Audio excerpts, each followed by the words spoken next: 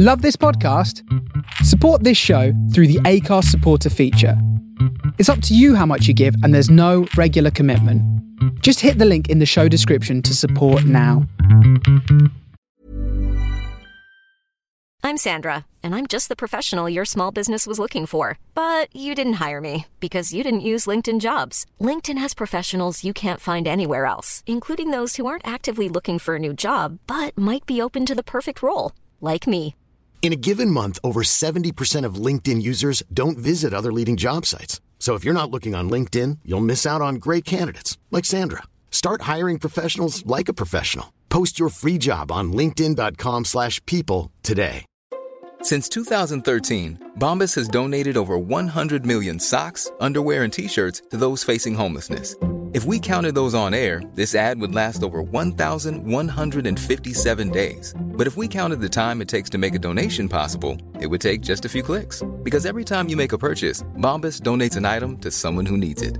Go to bombas.com/ACAST and use code ACAST for 20% off your first purchase. That's bombas.com/ACAST, code ACAST. Hey there, it's Michelle Norris. I'm host of a podcast called Your Mama's Kitchen. When I travel, I'm usually looking for a way to find a taste of home when I'm not at home. And one of the things I love to do when I am at home is entertain. And Airbnb allows me to do that. When I was in California recently, I rented a house that had a great kitchen. And when we were sitting around the table, we're all thinking, we're in someone else's house. Someone could be in all of our homes as well. If you have a home, but you're not always at home, you have an Airbnb. Your home might be worth more than you think. Find out how much at airbnb.com/host.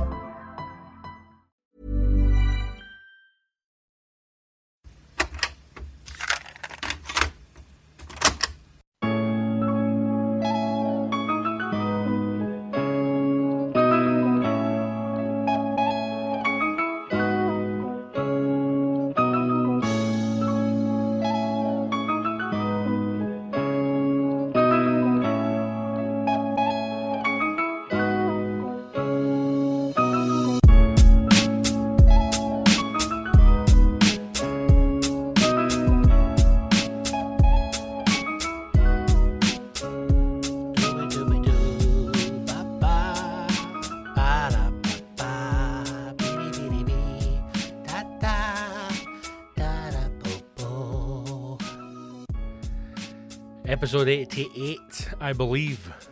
I have lost count. This is the Scott Gibson Show. I am Scott Gibson. Who else would I fucking be, basically? In a world where you can be anything, I'd be a guinea pig. There's a merch t-shirt.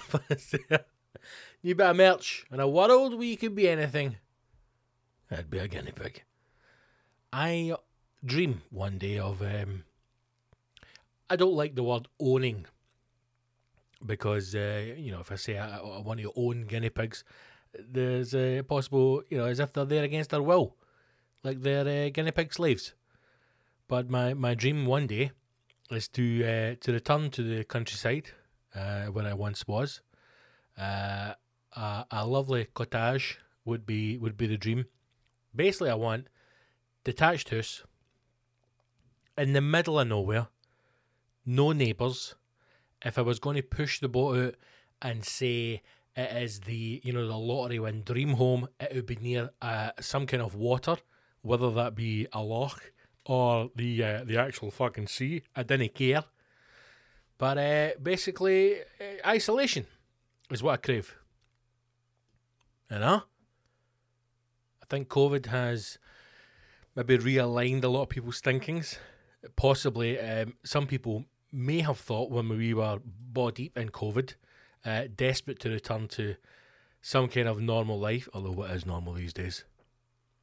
That there may have been the thoughts of, I'm going to go back into the city once this is over. I'm going to, I don't know, be out more, or I'm going to do, I don't know, I'm going to mix, socialise. That's the word, Gibble. Why the fuck could we not think of the word socialise? I'm going to socialise more. I'm going to be around people more. And the reality of it is that being almost detached from our old lives or our old kind of way of living, it's probably realigned our thinking to realise that we don't need large social groups. You know, you need 2 or 3 close friends. It's probably better to build and strengthen a small number of relationships rather than to have vast number of acquaintances. We don't need to be wasting what little money we have left doing silly things every weekend because we are stressed from a job or, you know, battling mental health or depressed, when we want to maybe refocus what we do and where we are and what we see our lives being. Also understanding that things take time. You know? I think maybe before we were, and I was certainly would fall into the trap of, if things weren't happening quickly, or what I perceived as being quickly, in some way it was a failure, or in some way it was something to be concerned with. You know, life is short, but things take time. You know? And if it takes 3, 4, 5 years to get to a place where you want to be, so fucking be it. It takes 3, 4, 5 years, man, who cares? But I want to be out. I want peace and quiet, tranquility. I want escapism. I don't want anyone near me. I want my own slice of heaven. You know? And on that beautiful little cottage, I'll have the chickens, I'll have the ducks, and I'll have guinea pigs, man. I fucking love guinea pigs. I don't know when this love began. I've never owned a guinea pig. You know? I've held one. Of course I have. I've been to pets at home. I've looked at their happy wee faces through those perspex glass and thought, one day I'll break these out of here. Of course I've done that. You know? Their tiny wee hands and feet. Hello. Watching them eat a carrot. Of course I have. We've all been there. I'll have some kind of shed or a guinea pig castle at the bottom of the garden, or near the house. Depends, you know, again, depends on what the cottage is like, the land is like. But I want to have a wee house in the arsehole of nowhere, and a man cave with about 40 guinea pigs in it. And I'll just go in there, I'll hang out, me and the tour manager, I'll hang out with the guinea pigs, you know, talk to them, watch them, just let them be guinea pigs, and might even record podcasts in there. That would certainly add a different flavour to the show if I'm sitting recording inside a guinea pig fucking harem. 40 of them, just buzzing about, being guinea pigs, loving life. One day we'll get it. It's good to have dreams, you know, it's good to have dreams. Odd start to the show, but hey, when is it not an odd start to this fucking podcast? Let's be honest. Hope you are safe and well. I hope either that you haven't perished from COVID or been washed away by the weather.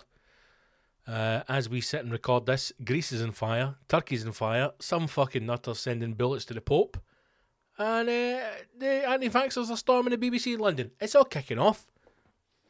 I mean, would it be a normal day in the current existence of humanity if all sorts of shit wasn't happening? Not, like I said, not only have we got people sending fucking bullets to the Pope, we've got Greta Thunberg going, apparently featured in Vogue magazine, discussing the impact that the fashion industry has on climate change and the climate crisis. What is the fucking point? What is the point, man? Can you not see that it's becoming this is just becoming another PR stunt? This young girl, I just feel as if she's being fully manipulated by whoever they are.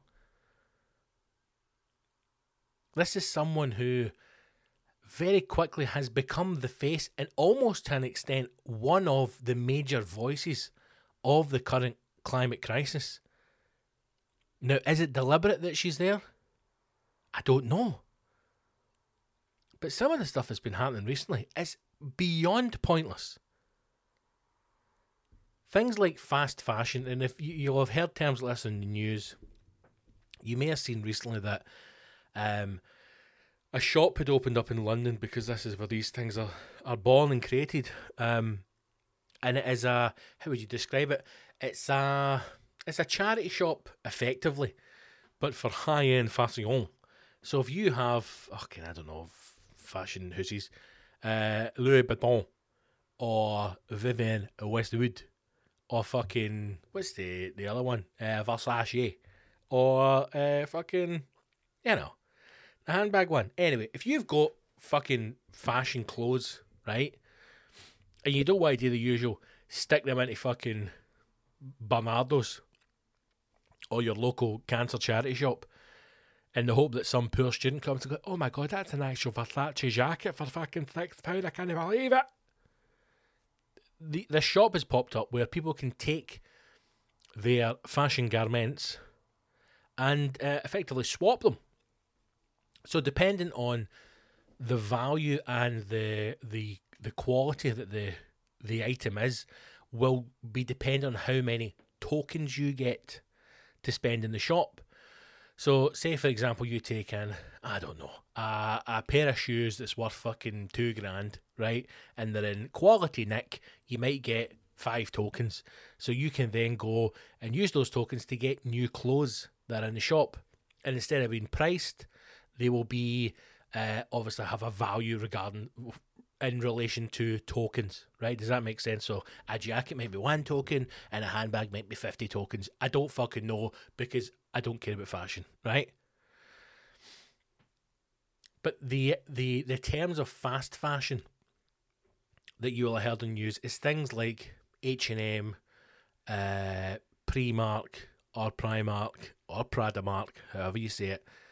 These kind of shops, Topshop when that was open, Topman, all that stuff. Low end, low quality, low cost fashion. So stuff that is bought, worn a few times, turned over.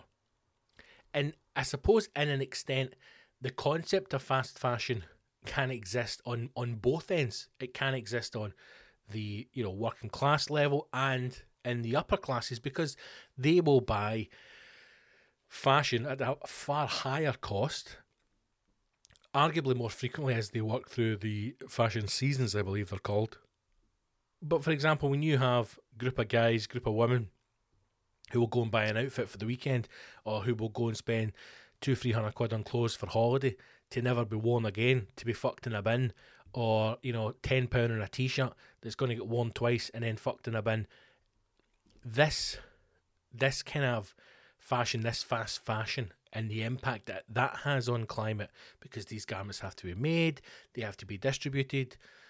That process is a big impacting factor. And I think as we start to discuss this climate crisis more, and people are seeing things more, because the average person in the street, the way to impact people to understand climate change is, as I have said before, extreme violence.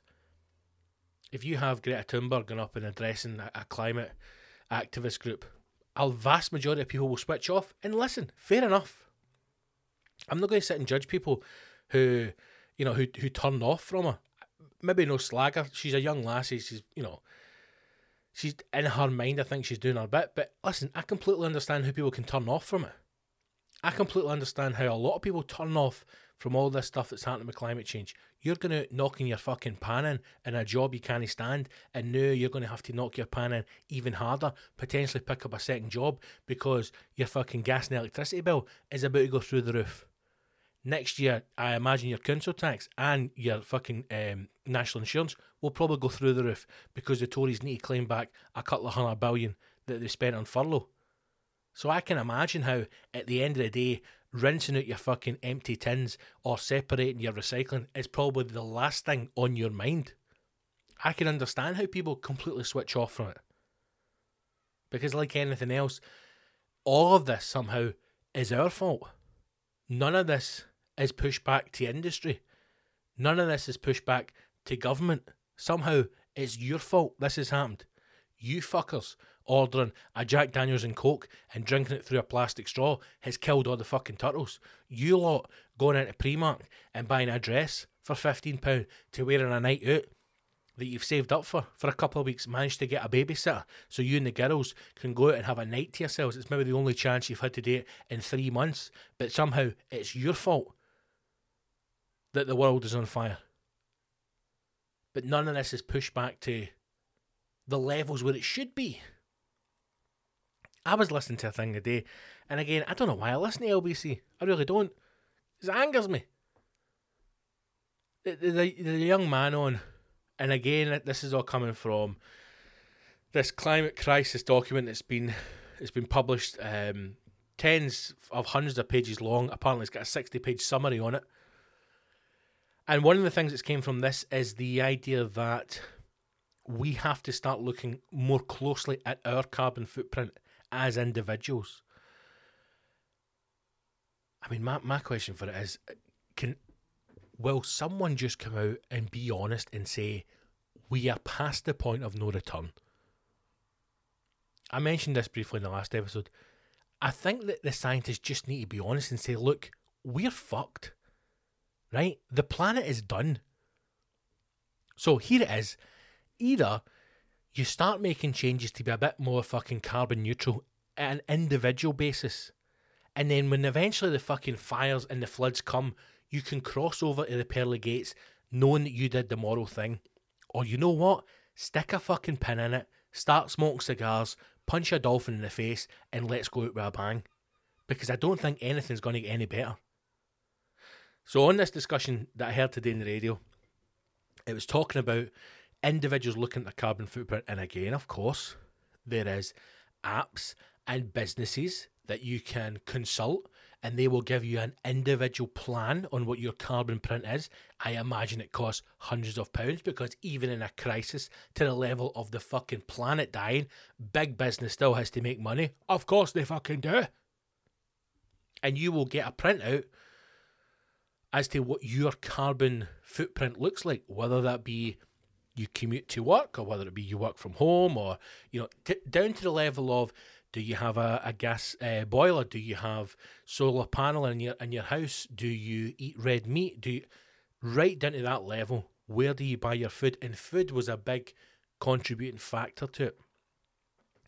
Food mileage, sourcing food was a huge part of this guy's carbon footprint. And this is the thing that he decided that he was going to make the change on. One of the things that came up on it was he eats a lot of fish, right? Oddly enough. And the thing that came back in the carbon footprint is he started to look at where he sources his fish from. So not buying it in a supermarket, buying it from a fishmonger, but buying fish that is sea fish, as in stuff that has came from a trawler, fish that has been fished from the oceans rather than farmed fishing. And it drilled down to this level, to a point where it said, if you bought a salmon that is a farmed salmon in Scotland, the carbon footprint from that fish is 3 times the amount as if you had bought a sea salmon. Does that make sense? There's a lot of words that sound the same. So if you buy a salmon from farmed fisheries, the carbon footprint is 3 times as much as if you had bought a salmon that was caught in the Atlantic Ocean, or wherever salmon live, right? So this is the level in which he is drilling down. Now, can you do that? Possibly the answer is yes. Are you going to do it? Am I fuck? No, I'm not. You might, but I won't be. I ain't got time for that. The fucking planet's on fire, man. I'm not going to sit and go, was this salmon caught in a farm? Or was it fucking chased down and shot off the coast of Costa Rica? What are they expecting you to do, man? What are people expecting you to do? Excuse me, can you tell me if these green beans were grown in Perthshire? Are you asking if green beans were grown in Perth during a wet and windy August? Yes, I am, young man. Were they grown in Perth? No, they're from Peru. Well, in that case, you can stick them up your ass. There's an app. Of course there is. There's an app for everything. In fact, let me see if I can find the app, because I'm sure I downloaded it on my phone. It's called Too Good To Go. Right? Now, I think every major city has it, so you can download this app. The missus told me about it. Basically, local businesses, but large businesses. She'll have some supermarkets. Greggs is on it. Marks and Spencer's. Excuse me, that kind of thing, right? And what happens is you buy these things called, I believe they're called magic bags. And they're usually about £4, £3, £4, £5, no more than a fiver, genuinely.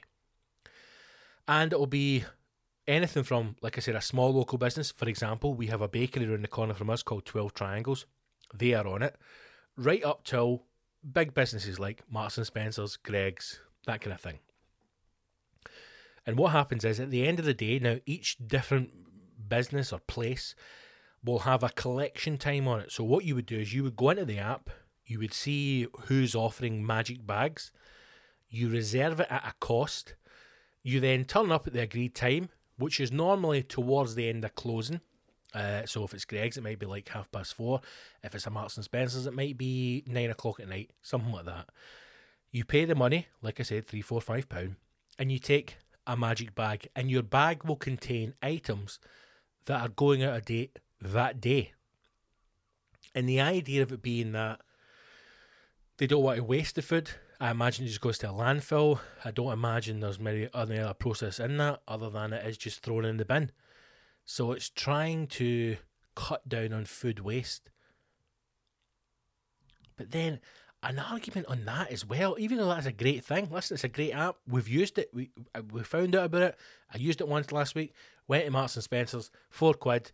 I got a fruit pot, a fucking sandwich, sausage rolls, and something else. A bag of salad, right? And we kind of laughed and joked, man. Fuck me.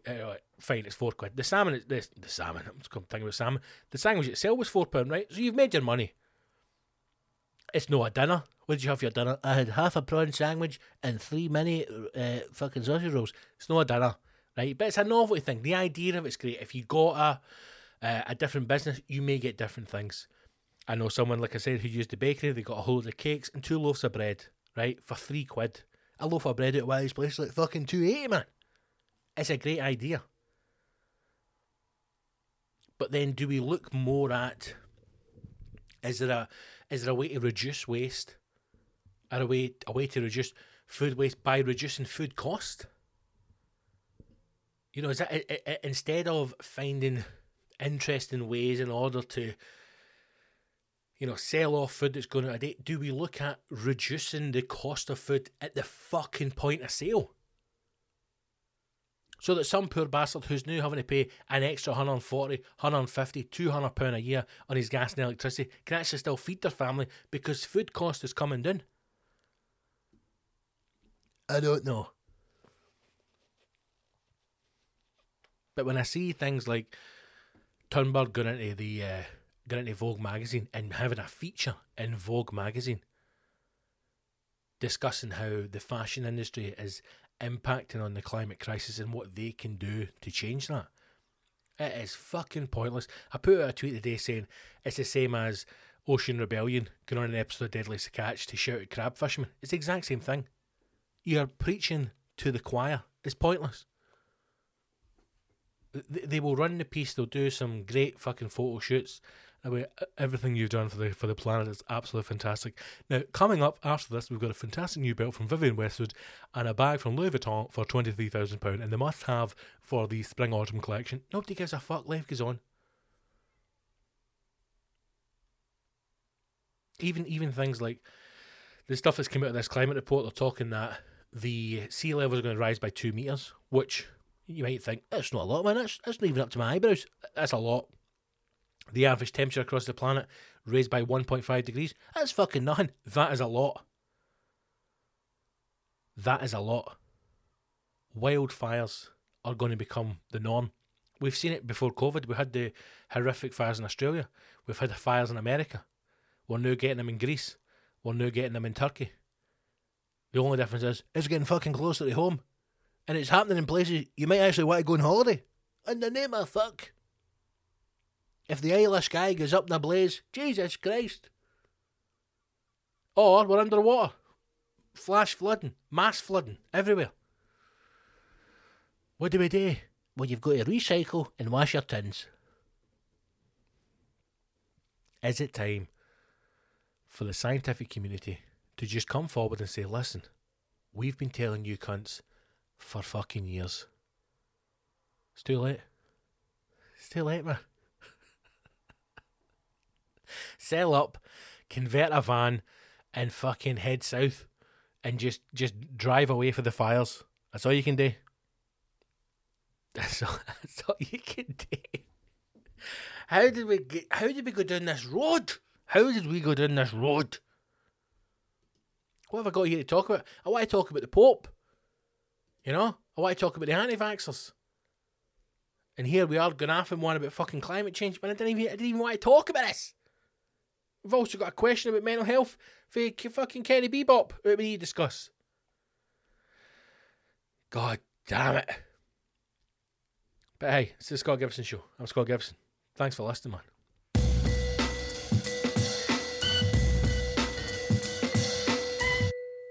Right, let's look at this Pope story. Let's look at the Pope story. Over to Pope Watch. I'm not a religious man.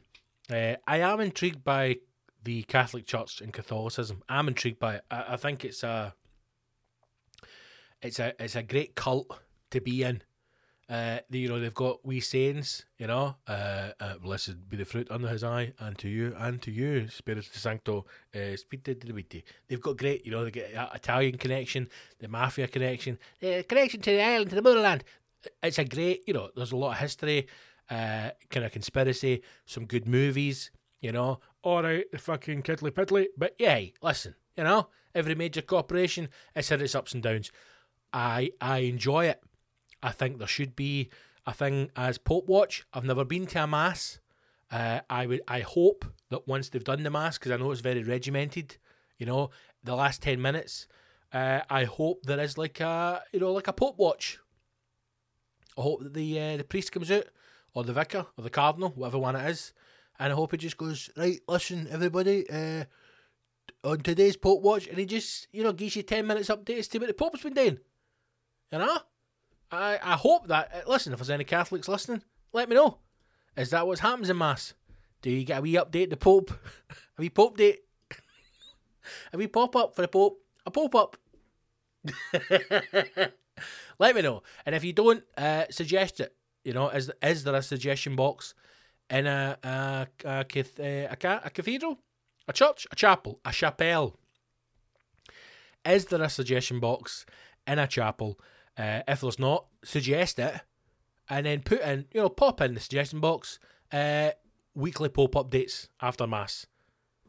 Can't be a bad thing, You could even get one of the young priests to do it, build his confidence, public speaking, come out, and he's like, right, listen, the Pope this week was in Geneva.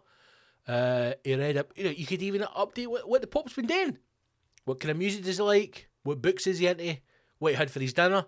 You're telling me as a young Catholic, sitting there, you wouldn't like to know what the Pope had for his dinner last week? I'd love to know that.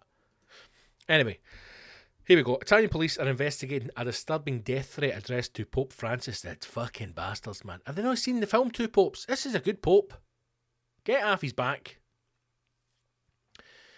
Law enforcement in Milan have confirmed an envelope containing 3 bullets. Why 3? Was sent to the Vatican. Suspicious package was intercepted. Good. By staff. Surely, God sent somebody to intercept it. No? At a mail sorting facility before it reached the Pope. It had been sent from France to fucking French, according to police. A handwritten address on the envelope read, The Pope, Vatican City, St. Peter's Square, Rome. Now, first of all, it's not got a postcode. Second of all, am I led to believe that if I write a letter and just put on the... Stop hitting the mic stand, Scott. And just put on the front of that, The Pope, Vatican City, Rome, it's going to fucking make its way to the Pope?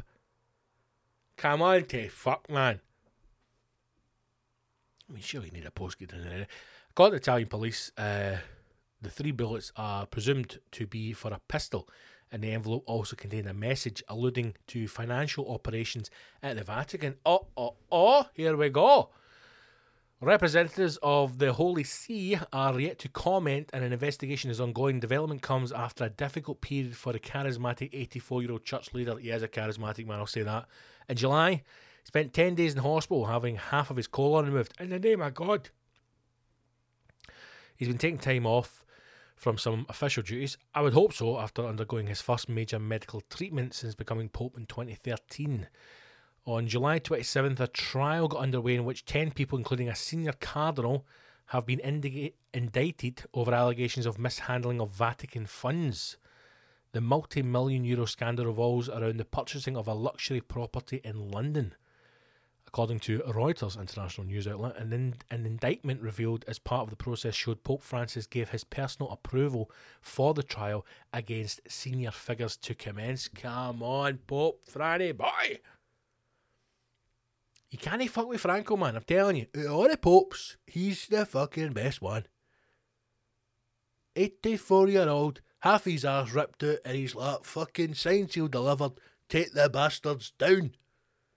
You're telling me they've stole money out of my fucking house to buy some rent boy knocking shop in London? I don't fucking think so. Again, intriguing headline. Somebody said in Bullets to the Pope, you read it in the hope that you're going to get some news, but because it's 2021 and real journalism doesn't exist anymore, what a fucking shite news story. It doesn't go anywhere. So somebody sent Bullets to the Pope. It's been intercepted. Pope's had half his arse taken out. And there's a case going on for funds missing. I imagine the Pope gets sent all sorts of shit in the post every day. And listen, if it is easy as writing on an envelope, the Pope's house, Pope Square, Rome, and the envelope's going to get to him, I think we should all start sending stuff to the Pope.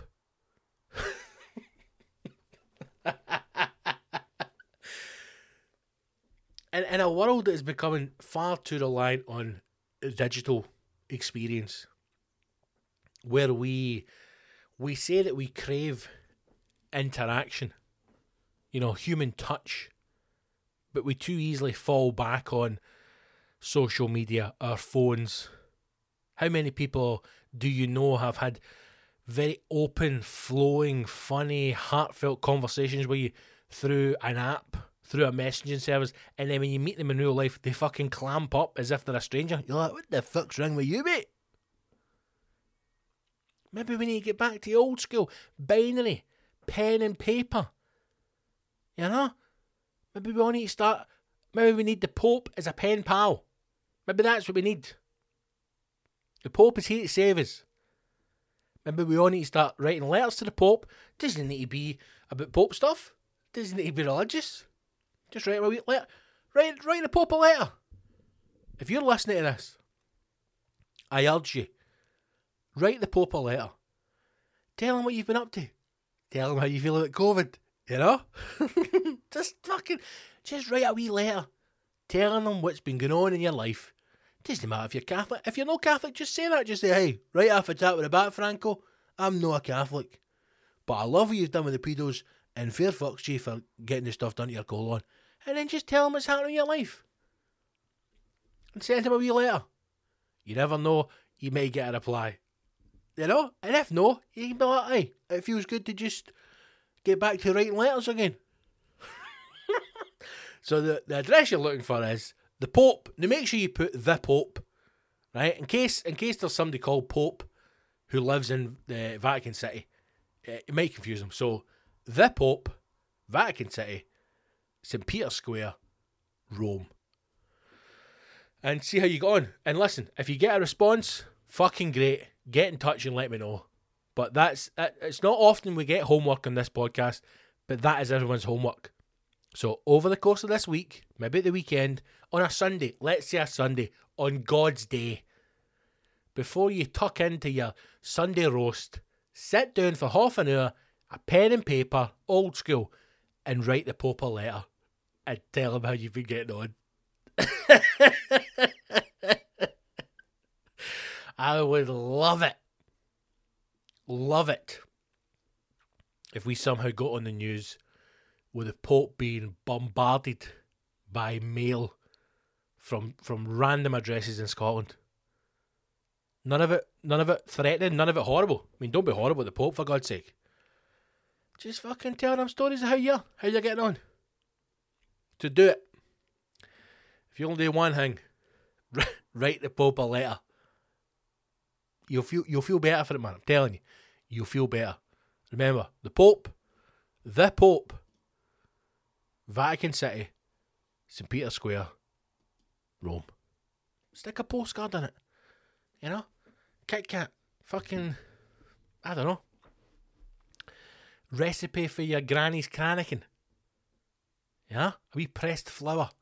A fucking shiny Celtic badge for a Panini sticker album. I don't know.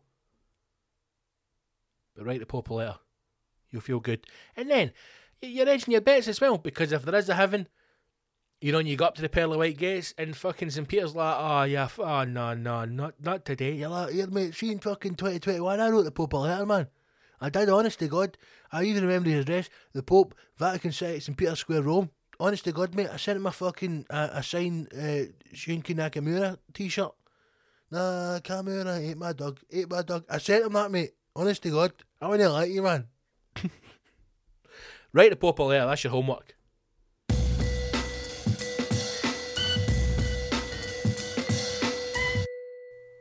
Right, let's look at a wee question that I got from one of the Patreons. One of the rascals on Patreon. I really wish Patreon would just change his name to Patreon.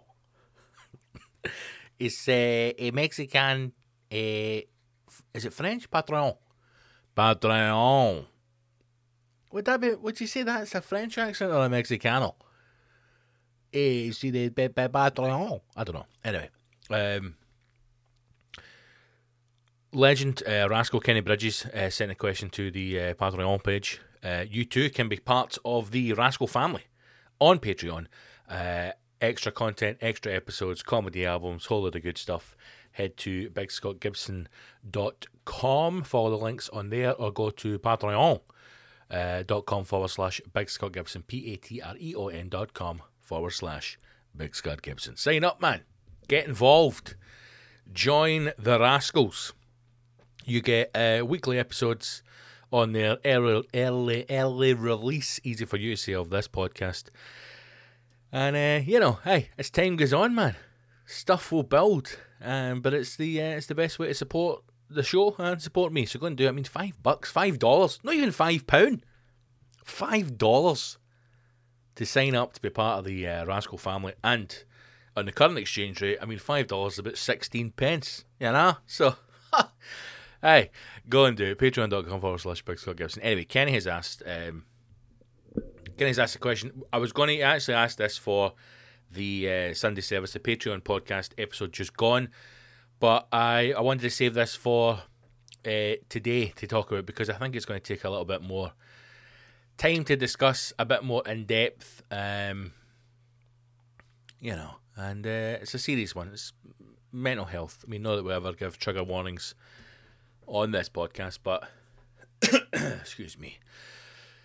Questions as follows. Kenny Bridges, and Kenny, thank you very much, mate, for saying this. Kenny says, mental health, full stop.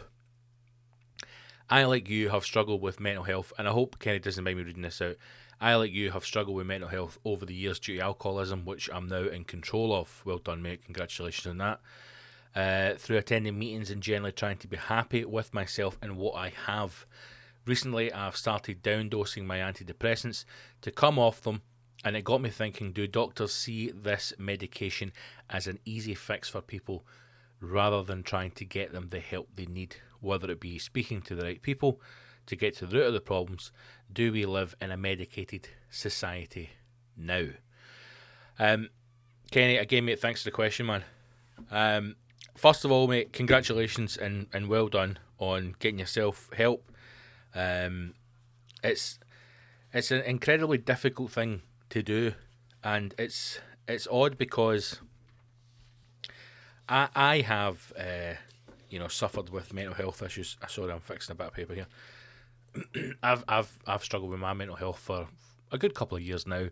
In fact, a lot longer than that in my life. It took me a very long time to realise that the things that I was feeling and the thoughts that I had were due to depression and anxiety. I never knew what depression was. I didn't. I knew what it was in the sense of I heard of, people who suffered from depression, but because we don't really talk about it enough, we don't really know what it is.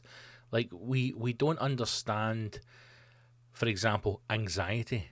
I never knew I had anxiety until probably the third time that I went to visit my GP or my doctor, and we started to talk a bit more about how I was feeling and what I was going through, in a way to find or try and get me on some kind of path to help with my depression.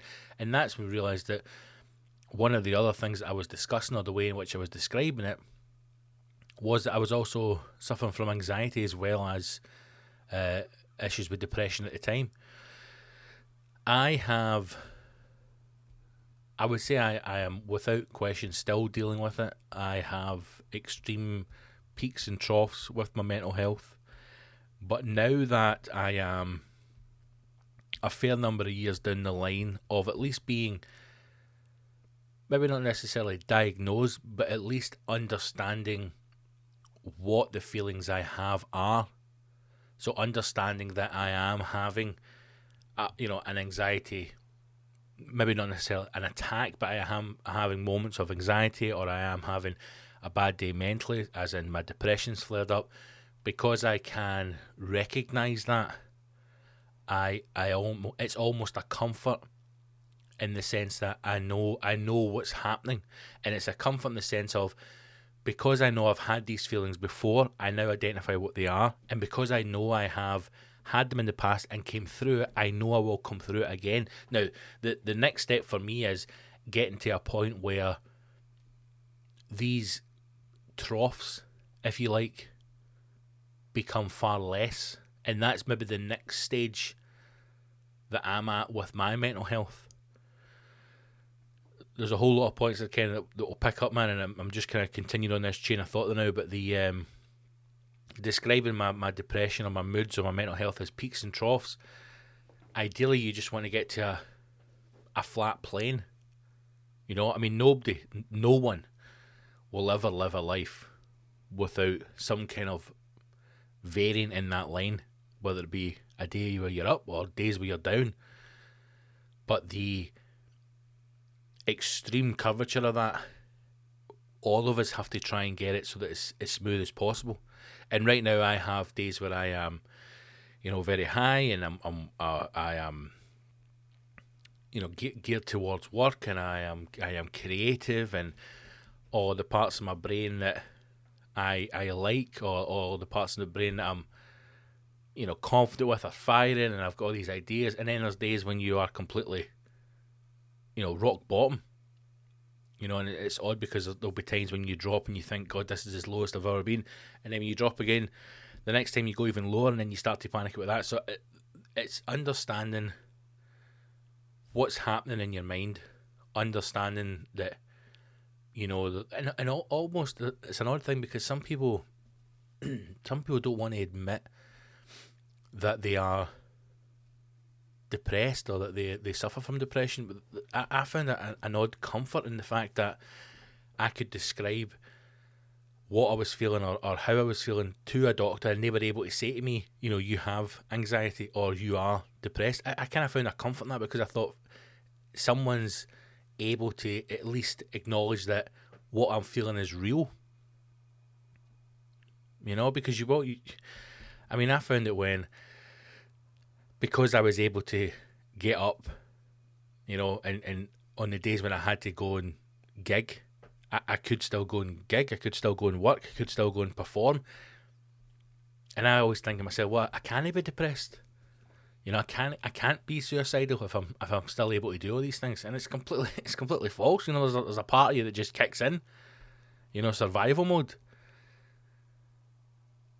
Obviously, looking back now, I know that I was still able to go and perform because that was my escape from the situation that was making me ill. So everyone is completely different, and it's just about trying to get to that point where you're able to get the help that you need. I think there's still a lot of work to be done to remove the stigma of mental health. A lot more people talk about it now, which is a good thing. And I think personally, and again, I'm I'm open to debating these things, and as everything, I could be completely wrong. I think it's also a negative thing as well, because I think a lot more people, as languages start to be thrown around, a lot more people will use the term depressed when they have no idea what depression is. It used to be you were feeling a bit sad, or you were feeling a bit low or a bit blue, whereas now everybody will throw the line out going, I'm just feeling really depressed today. And you're like, you suffering from depression or any other form of mental health is horrendous. Now, arguably there are levels within that. Of course there are, like anything else. But more has to be done, possibly I would think on an educational side, so that people can identify these symptoms or these signs before it gets to a point. Dealing with things of the brain or things of the mind, it's so complicated and it's so difficult, because it literally will vary person to person. It's not like COVID, where someone can say, right, you'll lose your sense of smell, or your sense of taste, or you'll have flu-like symptoms, or you'll have headaches. There's no way you can say that. There's no really a checklist. There could be a list of 20, 30 different things for you to look out for, and it could be if you have a couple of those things, you might be suffering from some kind of depression. It's hard, but I think that education piece needs to be there, because, as I said, for me, it was such a huge relief when I could. And I'll just tell you, when I went to speak to the doctor, she asked me to tell her what I was feeling or what I was thinking, and I couldn't get the words out. And I was using things like colours. I was describing colours to her, and I was just talking a lot of shit. And I kept saying, I went, I'm so sorry, I just feel like I'm talking a lot of shit. And she's like, just keep going, just tell me how you feel. And I was telling her like how it felt in my head, and I was talking about the dreams that I was having and how I was feeling, and I was talking about how it manifests in my body, and then all of a sudden I was talking about colours and saying sometimes I feel like this, and it felt very strange. But whatever I was saying, she was able, in that situation, to then say to me, what you're describing is this, this, and this. And it was a huge relief. It really was. It was a huge relief. But the thing that still gets me is that I had to go to the depths that I went to before I got help. That's what hurts me the most. Because I do think that if I had got the help that I needed at the time when I needed it, which probably was 3 or 4 years before I finally went to a doctor, my life could have been completely different. But in a sense, there's no point looking back, and maybe that's where the education piece comes, and it shouldn't be such a worry. Now, moving on to the medical side of it, or treatment side, this is where it gets even more complicated, because we will take if you go to the doctor and you've got a cold, a flu, a virus, whatever, you're in pain, you take a tablet, fine. Something has happened. Something has happened with men in particular, I think. And I don't know where it's came. I don't know if it's pop culture, I don't know if it's music, I don't know if it's film, TV, I don't know what it is, but there is something in our minds that is wary of taking medication for our moods, for our mental health. I don't know where it's came from, because even I've spoken about this in my stand-up shows as well. I genuinely was worried that if I took tablets for my mental health, it would stop me from being funny. That was a genuine fear. That wasn't made up for stand-up or a joke. That was a genuine fear. I had an honest conversation with my doctor, and I asked for her assurance, which, looking back now, is the most ridiculous fucking thing I could have done. But for some reason, that was in my mind. Like 100% real. I believed that if I took medication to stop me from trying to kill myself, I would not become funny.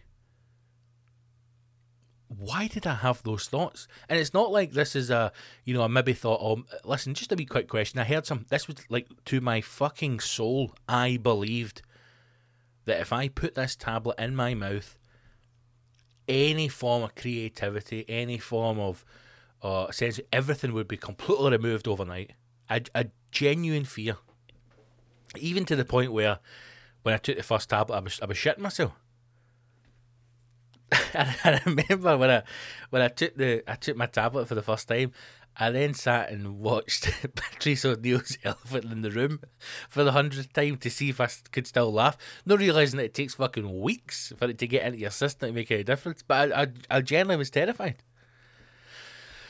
And I don't know where that comes from. I really don't. I don't know where that fear that people have comes from of taking medication to help your mental health. Now, I have had a mad journey, I suppose, with medication for my mental health, to the point now where I'm looking to go back down that route again, because I feel as if I need something again to help. I've done a lot of things in my own personal life to help my mental health, but I'm back at a point now where I need to be assisted with medication, and I've done all sertraline, citalopram.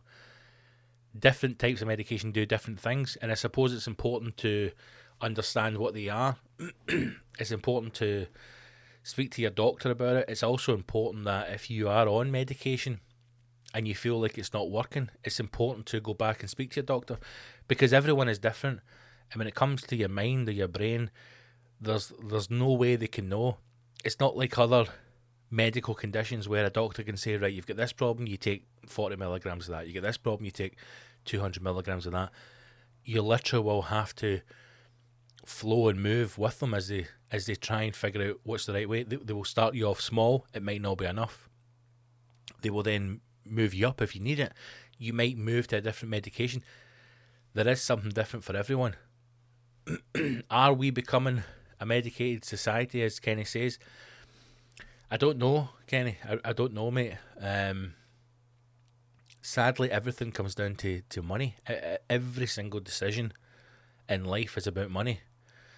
I had tried to be referred to a therapist before. The first time I was suicidal, I had to do a quick Q&A with a GP, to which at the end of it she said she felt as though I wasn't in a position where I needed a therapist, even though I am sitting there telling her I want to kill myself and asking to be referred to a therapist, because I had a lot of things that I have to discuss. I still do have a lot of things I need to discuss with a therapist. I was told no, and that comes down to cost. You know, that's not because I've answered a questionnaire wrong. That's down to cost. It's because there's that option at that time where I lived within that region, within that council area, that there is not that resource there through the National Health Service. It's difficult. I would like to see more things done on the whether you call them, I don't know if the correct term is alternative therapies rather than medication. I think that when you get to the point of speaking to a GP about your mental health, I think medication is a good thing, because I think it can be a good starting point. But I think there should be more done with, therapy and therapists. I think that should be a common thing now. I think we are living in a world that is so fucked up and moving in a way that is so damaging for humanity and society. I think all of us should be seeing a therapist. I hope as life goes on, this will be the next thing that becomes common. I would like to see in 10 years, all of us have a therapist. I would like that I'd love that to be a thing. Once a week, once a month, however often you need it. If you feel that you're a balanced person, if you don't suffer from mental health issues, maybe you speak to a therapist once a month. It can't do you any harm. If, however, you are struggling with your mental health or you're medicated for it, then maybe you speak to a therapist once a week, twice a week. I would like to see that happen. I'd like to see more of that available on the NHS. I know this is not the time to be discussing things about the NHS, because we've just come off the back of COVID and everything the NHS does is fucking glorious from God above, and everybody who works for the NHS is an angel sent directly from God, and they're the greatest people in the world, and you can say nothing wrong about it. But it has to change. It has to change. It has to be more what people need. I've thought about this before. I would love for you to be given an account, an allowance by the NHS. I'd love us to figure out what per head it costs us a year for the NHS, and I'd love them to say to us, listen, your allowance is £20,000 and you can spend that however you like. If you want to go and see a GP, it's £500. If you want to go and see a mental health nurse, it's £200. And you can spend your allowance however you want. Now, when you spend that allowance, you know, and you need to go to a doctor again, then pay for it. Have some kind of option. Have a connection with a private hospital. You know, I've never once had a discussion with my GP about alternative therapies for mental health, and they've never once suggested, listen, if you contact Bupa or whoever, they'll be able to do it, but it's not something we offer in the NHS. At least give that option. Maybe that is where maybe this is going to be the thing that breaks the NHS.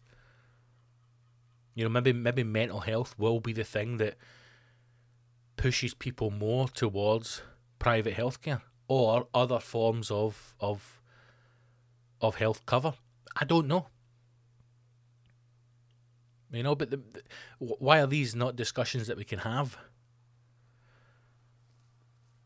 Mental health's a horrible thing, man. It's a horrible thing, and even though you don't suffer alone, you know, even though there are tens of millions of people across the world who suffer from it, hundreds of millions, you will feel entirely alone, and it's horrible.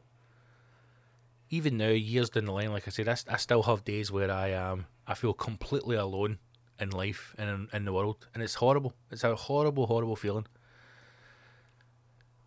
Coming off your medication, as Kenny said, or downing your dose, I would say obviously something you should discuss with your GP if that's what you want to do.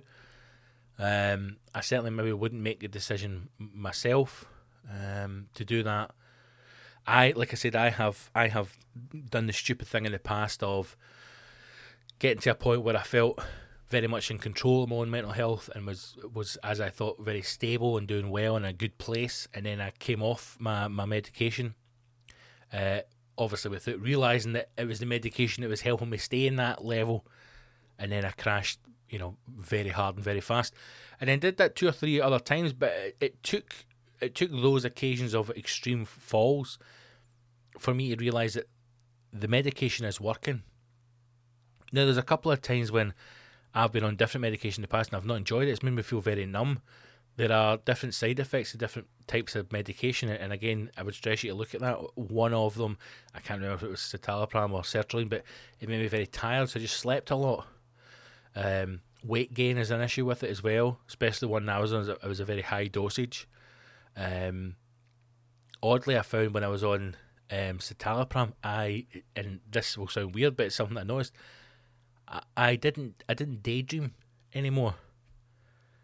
I do now. I would have, you know, little flights of fancy wee daydreams. My mind would wander, whether that be through, you know, comedy and thinking of different things, or you know, stuff to talk about, stuff to write about, or just having little daydreams, whether it be fantasies or you know what I mean, just letting your mind wander.